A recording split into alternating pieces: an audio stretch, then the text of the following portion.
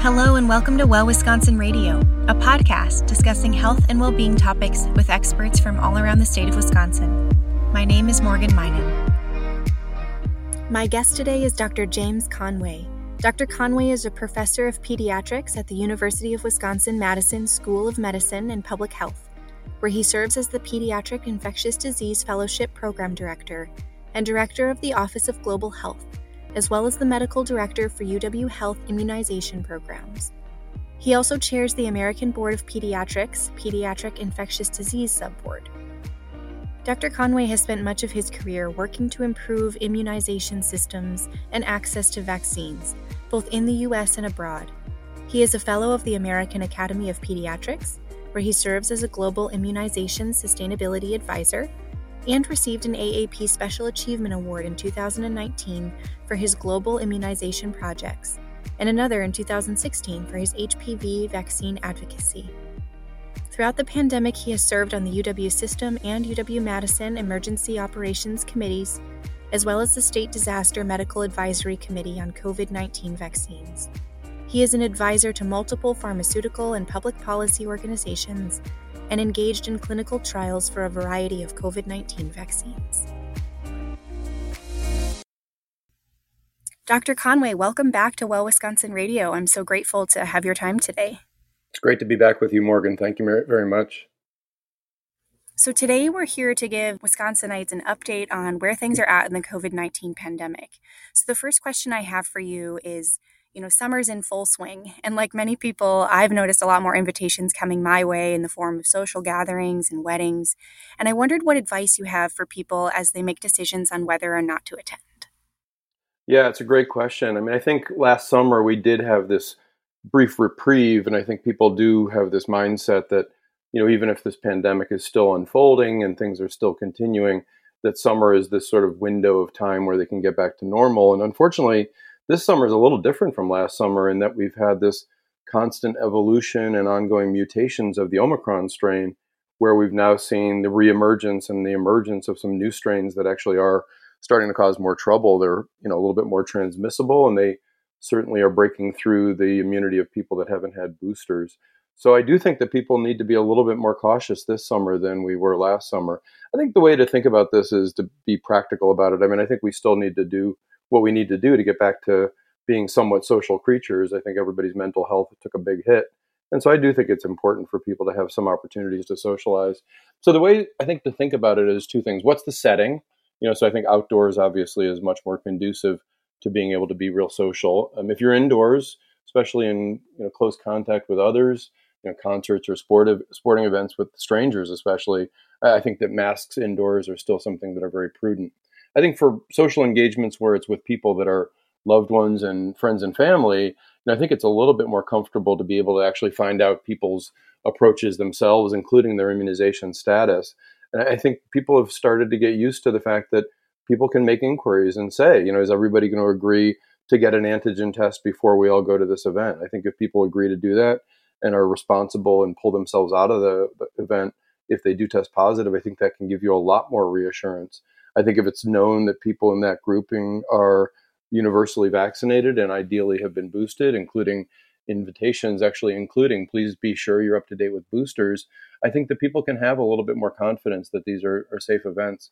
I think the other big thing is that people really do just need to remain responsible, even if they're antigen negative, about just recognizing symptoms of illness themselves. I think we've started to see that a lot of these viral pathogens aren't going to respect the old seasonality that they used to do, because we were all shut down for so long that as people are coming back into social engagements, things are circulating that didn't used to circulate in various times of the year. So I think that we all need to kind of come to some agreement that if you've got respiratory symptoms, runny nose, cough, sore throat, that you really owe it to everybody else to just be responsible and stay home. Certainly if you test positive after an event, I think the other piece is then letting people know that they potentially have been exposed so that they can take appropriate precautions. I think we can manage this as a community together, but I think we need to do it in a way that is both responsible and hopefully engaging in a way that's not threatening, but just recognizes that we're all in this together and we need to all pull in the same direction. So that's kind of how I've been thinking about this in counseling friends, family, and organizations that I work with on how to do these things in a way that really makes sense and still allows people to feel like they're getting re-engaged with their friends and family. Yeah, a lot of great things that you said there. And one of the things I kind of wanted to pull out was you're talking about different strains. Throughout the pandemic, there's been, many subvariants that we've heard about. It's been tough to keep track. I wondered what you could tell us about some of the new variants that we're seeing now. Yeah, it's been really interesting because I think early on there was such limited ability to do strain testing that it was happening only periodically and only in certain areas of the world. And so these new variants would just sort of seem to suddenly emerge. And we started working our way rather quickly through the Greek alphabet to the point where we actually were starting to discuss, well, what are we going to do when we get to the end of the alphabet? I think that now that there's pretty abundant testing for subvariants, we now get into this situation where everything seems to be derived from Omicron. And so we're now working our way into primarily BA4 and BA5 here in the United States. Almost 70% of the cases now are those variants here in the US. And I think what's tricky about them is that, the vaccines against the original strains, the alpha strains, just don't seem to give quite as robust an immunity to these viruses that have mutated. And so that's the reason that we've really had to get into boosting people's immunity back up to a point where it did still offer some neutralization against these new strains. The newer strains, I think in general do seem to be more transmissible. They seem to replicate more quickly, so the symptoms come on more quickly. People are contagious earlier than they were previously. And so I think everything is seemingly compressed. And that's actually part of the reason that, the newer guidelines allow people to test positive to basically isolate for just 5 days. And then if they still have any symptoms, to extend that isolation out to the 10 days that it used to be, but also to continue to be cautious for those latter 5 days. But those early 5 days are really the critical ones with these new subvariants. We're really watching closely, and we're starting to see some other kind of newer variants. There's a BA 2.75 that's emerging in China or in India right now, and has started to spread and pop up. There's a BA 2.12.1, and so we're getting into all this kind of additional numbers. And I honestly think that at some point we're going to get to the point where these are different enough from the original Omicron that we're going to have to move on to the next Greek letter and call it pi. The other thing I think that is interesting to think about is that I honestly think that as both the population immunity has changed as well as the viruses have changed, it's almost in some ways a misnomer to continue to call it COVID-19.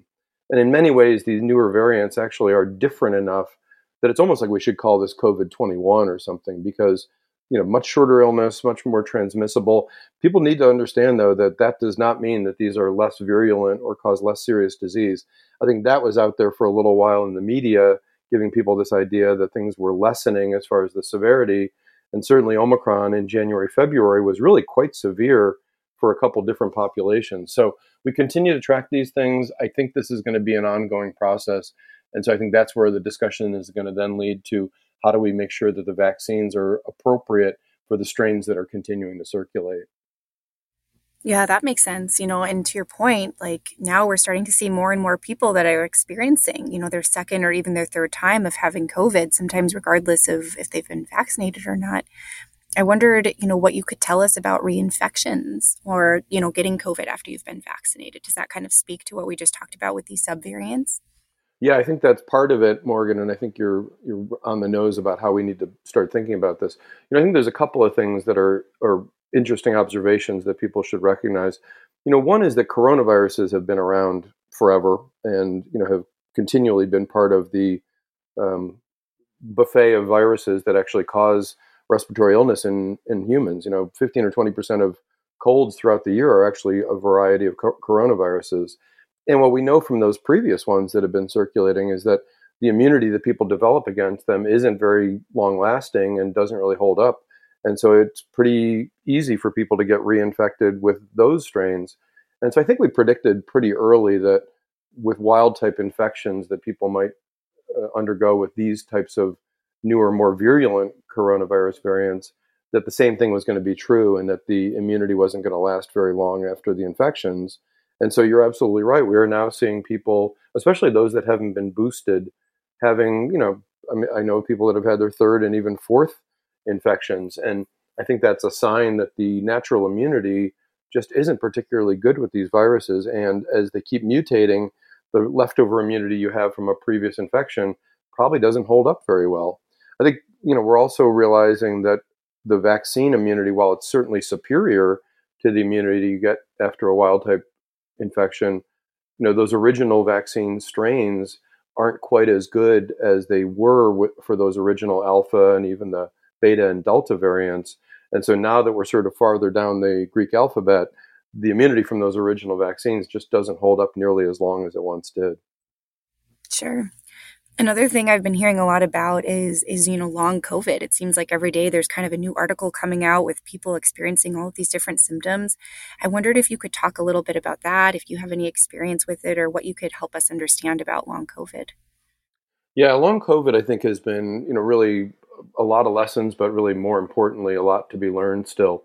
I think it's been clear that unlike a lot of other coronaviruses, that the SARS-CoV-2 virus really does spread throughout the body in most people that actually have the infection. And while, young, healthy people do seem to clear the infection pretty readily, and older people and people with immune compromising conditions, struggle a little bit to shake it off.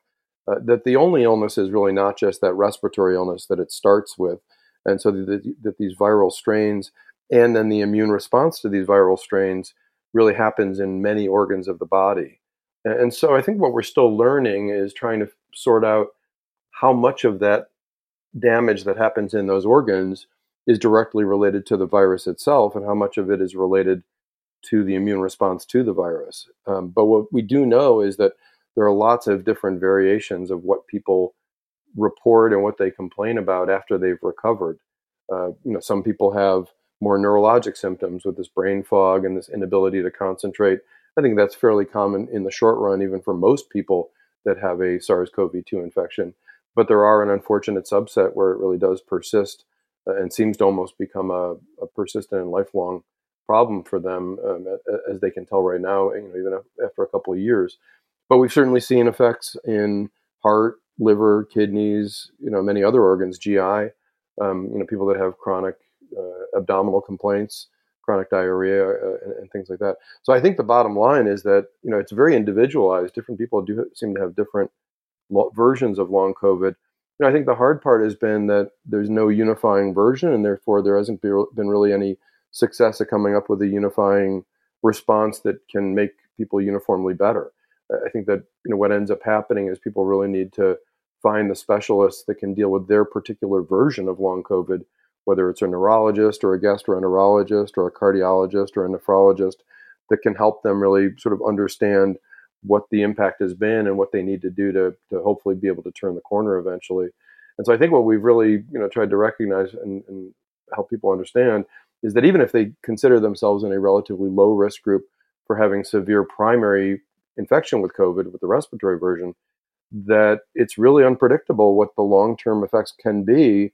And so plenty of these younger, healthy people that decided to forego vaccines because the risk of them ending up in an ICU or on a ventilator was low, unfortunately are having long-term problems related to these. And so the lesson I think we've learned is that these unpredictable viruses need to be respected, and we really do need to do everything we can to try to prevent infections or prevent reinfections, because we're now even seeing people with long COVID who were previously infected and actually did okay with an initial version, and then with a subsequent infection actually then end up with longer term problems. So this is just unpredictable, and we continue to learn every day about these things. Yeah, that makes sense. And that's exactly where I wanted to go next here with vaccines. Recently, there was some big news for parents. A panel of advisors for the Center of Disease Control and Prevention voted to recommend vaccinating all children 6 months to 5 years. So I just wondered what you could tell us about this decision and when parents can expect these to be available. Yeah, I think it was an interesting process that, a fair number of people were kind of frustrated by, because it seemed in many parents' minds to take forever to the point where kids were able to be vaccinated. But, I think there were a couple things at play here. One is that as a new pathogen with a new vaccine, and with the primary population being affected most by the initial versions of this being the elderly and those with immune compromised conditions and sort of older individuals, that really the attention was focused on trying to get that group protected. I think people also, realized that even though we weren't going to cut corners on what the safety and efficacy outcomes were going to need to be to approve these vaccines, that we had never used the emergency use authorization process for vaccines previously. We'd used it for drug approvals, most notably the early AIDS pandemic, when the usual 8 to 10 years to develop new drugs was just not tolerable for people, and ACT UP and other public voices really insisted that we come up with a way to get these to be available for patients. And this was the first time that had been done with vaccines.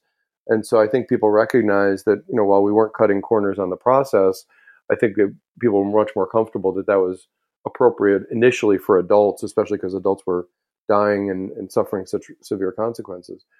But the other part of it was really, that we still needed to understand the immunology of the disease as well as the vaccines. And so we needed to really understand the side effects. And, as we recognized as we moved into young adults and adolescents, we realized that the immune response in those younger individuals was really much more robust, much more brisk. And so it gave us the opportunity to actually shave down the amount of antigen, the amount of stimulation that the immune system needed to actually develop the protection that the kids would need. So, we went from 100 micrograms of the Moderna vaccine, realizing you only needed 50 micrograms for the boosters for that vaccine, but then recognizing that, in the younger kids, a 25 microgram dose was actually plenty to get a similar immune response. Similar with the Pfizer mRNA vaccine, 30 micrograms for the adults and for the boosters in the older and full-size people, that we could get away with just 10 micrograms in, the younger kids, 6 to 11, and then in the very young kids, take it down even 3 micrograms. Now with that, again, trying to avoid some of those side effects that the young adults were having, we discovered that that was actually maybe a little bit too much of an adjustment, and then realized that that immunity wasn't good enough, especially against some of these new variants. And so those studies needed to be extended to the point where we now realize that they needed 3 doses. So, we know that parents were frustrated by the sort of long delay, but we really needed to do this in a safe way that made sure that we were, giving kids the protection they needed, but also doing it in a way that really, protected them against side effects that were unnecessary. So this all finally has kind of come to fruition throughout the spring and early summer. And as you mentioned, VRBPAC gave their thumbs up, and then the FDA approved these with that emergency use authorization approval, although recognizing that, we've got hundreds of millions of people that have gotten variations of these vaccines, both in the United States and around the world. So I think people were very comfortable that, that is kind of a formality for kids. And then, moved into the ACIP and the CDC ultimately then deciding who should get those vaccines. And so very quickly they, approved those vaccines to be routinely recommended now for all kids down to 6 months of age. We also, learned throughout this pandemic that, at least in some of the studies that have come out, that, there's a fair number of kids that did contract COVID throughout this pandemic. And we have, some evidence, at least in some studies, that as many as 3 out of 4 kids in certain school systems that didn't mask and didn't restrict people very much, 3 out of 4 kids may have actually gotten the infection. But I don't think that people understand that that immunity then isn't enough to continue to protect them against, especially these new variants. And so the timing is actually quite good for kids as we think about getting into, summer and then back to school, that, most of the kids, as they're getting doses of the vaccine, may actually be getting more of a boost to their immune system rather than just their primary immunity. So the timing is quite good to get moving on this rather quickly for people, to try to get, as many doses into the kids as possible in time to be able to go back to school when obviously we put kids into close proximity, especially in closed rooms and much more confined settings, so that there's a lot more transmission opportunity. But, even with that said, we're already seeing outbreaks in camps and other places even that are outdoors during the summer. So I think it's a lesson that natural infection that many kids had during these past couple of years of school exposures, aren't holding up. And so these vaccines are really routinely recommended now, basically for everybody 6 months and above at this point. And I do recommend, people do it because I think if our major goal is to both get kids back into school and keep them in school, one of the ways that that's going to go well is if we actually have the majority of those kids vaccinated, because I think what nobody wants is to get schools wide open again and then have outbreaks that lead to school closures again, and getting back to where we started with all this. I think kids really did, while we wanted to protect them early on with the closures of schools, I think we all know that they and their families really suffered quite a bit from that lack of socialization, as well as just lack of regular learning, and then really impacted families, especially working mothers, who really, did the heavy lifting on this and really took the biggest hit in helping manage these kids when they were out of school. So I think, again, people need to think about the benefits individually for their own kid, but also the greater benefits of having a very immune population of kids, that everybody then hopefully can minimize the number of outbreaks and minimize transmission in those schools and keep the schools open. Yeah, that makes sense. And as a parent myself, it was great to listen to you talk about, the process, the behind the scenes around, all that's gone into the decision making and the studies and the testing into, really trying to figure out, the plan for vaccines for younger children. So I really appreciate your perspective on that and sharing, all of your knowledge with us on that topic. Well, I've also Morgan, just to reflect on that quickly, I think people really should be reassured by the process. If you think about it, I mean, Pfizer, started to release their data back in February and sort of make signals that they were thinking about submitting it. And when that data became public, and me and my peers started to look at it, we really were very clear with people and saying, look, this is not sufficient immunity. This isn't really done yet. And so I was very pleased that both the regulatory agencies and the pharmaceutical companies, working in conjunction with those of us in academic research, all very quickly agreed that this needed more time and needed more study. And so I think people should be very reassured that there's a lot of checks and balances in the system to make sure that things only come out and become widely available when everybody is in real agreement that it's the right time for it. Yeah, no, that's great to hear. I've also heard of a couple new vaccines, the bivalent and now Novavax, and I wondered what you could tell us about those. Yeah, there's all sorts of exciting things happening behind the scenes with updates to these vaccines that are going to really, I think, take us into a very different place as we move into this next phase of the pandemic.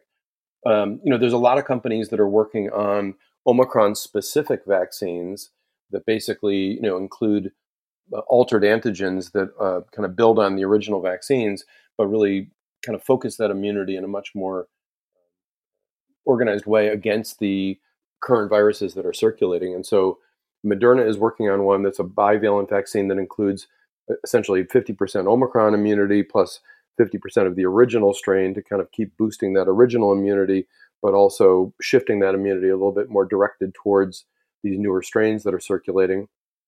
Pfizer BioNTech has something very similar.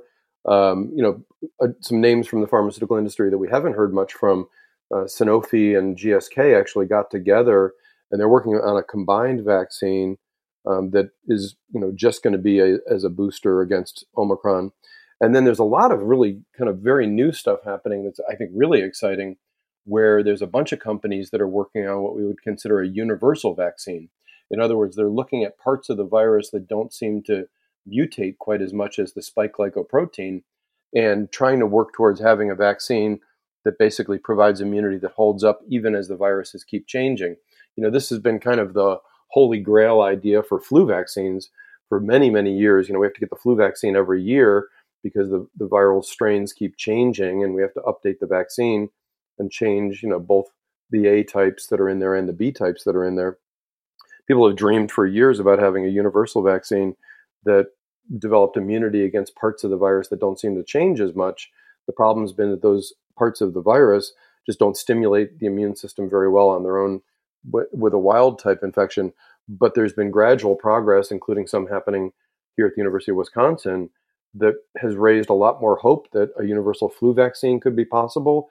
And there's work coming out of some of the California universities, as well as some of the biopharmaceutical companies, that really looks promising for developing more universal coronavirus vaccines that would work not only against SARS-CoV-2, but maybe against some of these seasonal coronaviruses, and maybe even some of those other ones. I think people remember, SARS-CoV-1 and MERS-CoV, and so maybe a universal vaccine would be a possibility. But I think in the short term, what we're really looking at is going to be updated vaccines that include antigens that stimulate immunity that's more directed towards these more recent Omicron strains, And I think most of the signs are pointing towards those moving into sort of final clinical trials, analysis of the data moving ahead pretty quickly. And I think there's potentially going to be some availability potentially as early as October. I would expect that there will be supply limitations initially, so that we'll probably end up directing those again towards the same group that we're recommending second boosters right now, those high-risk individuals, probably over 65 or maybe over age 50, along with immune compromised folks. And then eventually, hopefully having enough supply available that, then we could get into offering those more widely for the general public. So, time will tell, and things are moving quickly. But, I think most of us are pretty optimistic that not only is that the reason, that's the direction we need to move into, but I think that there's lots of reason to be hopeful that that's the direction we're moving, and that those will be available hopefully sometime this fall. Yeah, exciting things on the horizon. And, you've mentioned boosters a couple of times, just during our conversation here today. And that was something I wanted to, kind of touch on here is, what are your recommendations in terms of boosters? I hear kind of people going back and forth, what if I recently had COVID, am I just, kind of naturally boosted? What are your considerations when thinking about boosters and what people should be doing and following in terms of guidelines? Yeah, first of all, I got to reflect that I totally understand why people are confused, because, the messaging has been, coming out in both drips and drabs, as well as, in huge volumes. It's almost like drinking from a fire hose, trying to keep up with it sometimes. And I kind of understand and I'm part of this. I can only imagine for the general public how challenging it can be to sort this out, and really to try to understand like which parts pertain to me versus which parts are pertaining to other populations. So to really try to keep it as simple as possible, I think basically everybody ages above age 5 who has gotten a primary series, whether that's a single dose of Johnson and Johnson or whether that's 2 doses of Moderna or Pfizer, needs to have gotten at least one booster. The viruses really have changed enough as we got into Delta and then into the Omicron strains, that those original vaccines that we got, no matter when you got them, just aren't enough. And this is true for most other vaccine preventable diseases. Most vaccines we give, you have some primary vaccines you get as a little kid, and then periodically throughout your life, whether it's flu or shingles or tetanus or pertussis, people need boosters periodically just to keep their immunity up. So simple answer is everybody needs at least a single booster at this point. And then for those people that are, still at higher risk, that being everybody over age 50 and people with immune compromising conditions, which are really broadly defined. I mean, it's somewhere between 8 and 11 million people in the United States alone make that category. Plus, everybody over age 50 should have gotten a second booster. And a lot of people, I think, when we sort of thought we saw a little bit of a lull coming in the spring, kind of made a conscious decision, even if they were eligible for that second booster, saying, maybe I'll wait a little bit until I get towards the end of the summer or the fall when things are going to pick up again. And unfortunately, those are a lot of the folks that you and I have both heard about who, even though they're vaccinated and boosted, have still been getting sick with these newer Omicron strains. So people really should, I think, be wise about this and get, as many boosters as they're eligible for. And so again, everybody over age 50 or with an immune compromising condition should be on their second booster. And if people have questions, obviously, reach out and, whether it's through a MyChart or other resource, or just calling and asking their primary providers if they fit into one of those categories. But I think the default is, there's a lot of people, we calculate somewhere between only 30 or 40% of the people that are eligible for that second booster have gotten it. And it really is important. I think the proof in the pudding is that if you look at that January, February Omicron surge, I think there was a narrative that the primary people that were suffering through that were going to be the unimmunized. But it turned out that a lot of those were, again, these high-risk populations that had never gotten even that first booster, that sort of were depending on their primary vaccines, plus the fact that they had maybe gotten infected at some point along the way. And so there were a lot of people in that surge that got infected, hospitalized, and unfortunately quite a few died. So I think boosters really are probably going to be one of the critical things, in addition to what we talked about in the beginning, which is everybody trying to be responsible and practical about testing themselves, recognizing when they're getting sick, and being a little bit extra cautious if they're going to be in group gatherings. Yeah, that makes sense. And lastly here, I just wanted to shift to talk about treatment. Could you give us an update on kind of where treatments are at, what treatments are available, and if there's any new ones that we should be aware of? Yeah, good question. I think in the beginning, the best we had was convalescent plasma from people that have recovered, and then some of these monoclonal antibody, uh, attempts at trying to boost people's immunity. But I think that now we've had vaccines available, and people have had an opportunity to get those long enough that most people at least have a little bit of that monoclonal antibody themselves, either from vaccines or being infected or both. And so we've really shifted, primarily into antiviral therapies. There were a couple of different ones that were available for a little while, but it turned out that some of them just didn't work as well for some of these newer variants.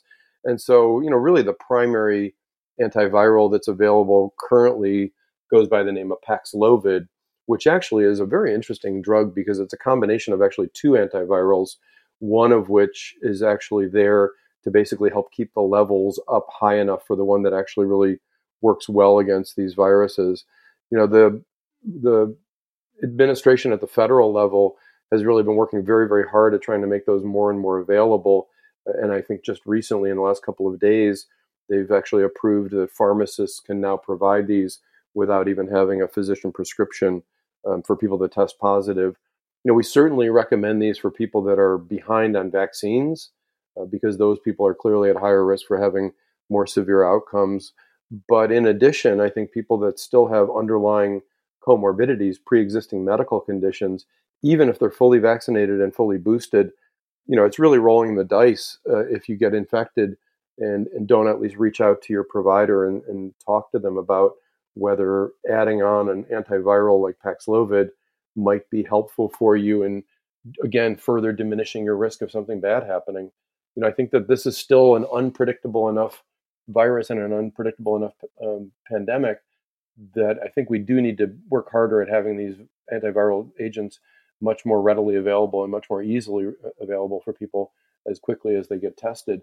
Because really, ideally, you get started on those drugs, within the first 5 days of getting diagnosed, and hopefully as early as possible within that. So that's, I think, really where we're going to be hanging our hat in the near future. There are a number of other antivirals that people are working on, both here in the United States and abroad. It's a little bit of kind of a leapfrog game because I think they're frantically trying to develop them, but in the meantime, the virus keeps changing, and so it's been a little bit of a challenge. So, unfortunately, right now, Paxlovid is probably the best we're going to have for the time being. We're hopeful that things will get better with other treatments eventually, but I go back to the same story over and over again. The best defense we have against this is just not getting that infection by doing everything we can to prevent it. Sure. And we kind of walked through all of those steps today, right? From, deciding whether to go to social events to, staying up with your vaccines and your boosters, understanding prevention, and really just understanding how this pandemic has changed over time. So as we wrap up today, Dr. Conway, I just wondered if there was any other updates or information that you wanted people to know as, you said we battle this together. Yeah, I think a couple of things as we've gone through this, and I've been through pandemics before, unfortunately, between starting my career around the HIV pandemic and then the H1N1 pandemic in 2009, and obviously previous SARS infection that started to look like pandemics and died out. So, I think about these things a lot, and I think one of the things that's really important is that I think people need to think about this beyond just themselves and their own families, and really think about things as far as the impact of their community. And I think that we've seen more and more, people, instead of just kind of keeping their thoughts about protection and immunity to themselves, I think it is important for people to talk about these things. As I started out saying that, especially if you're with a group of trusted friends and family, I think being open about how people feel about these things and what they've been doing personally is really important, because I think that one of the things that people can get misled by is thinking that the decisions they're making, are actually both acceptable and also appropriate. And I think that we need to normalize the fact that we all really believe that we need to be protected in whatever ways those are. And so I think the more we can sort of be public about that and talk about what we're all doing individually to stay safe, how often we're testing ourselves, what things we're deciding to do and not to do, what we're doing about boosters.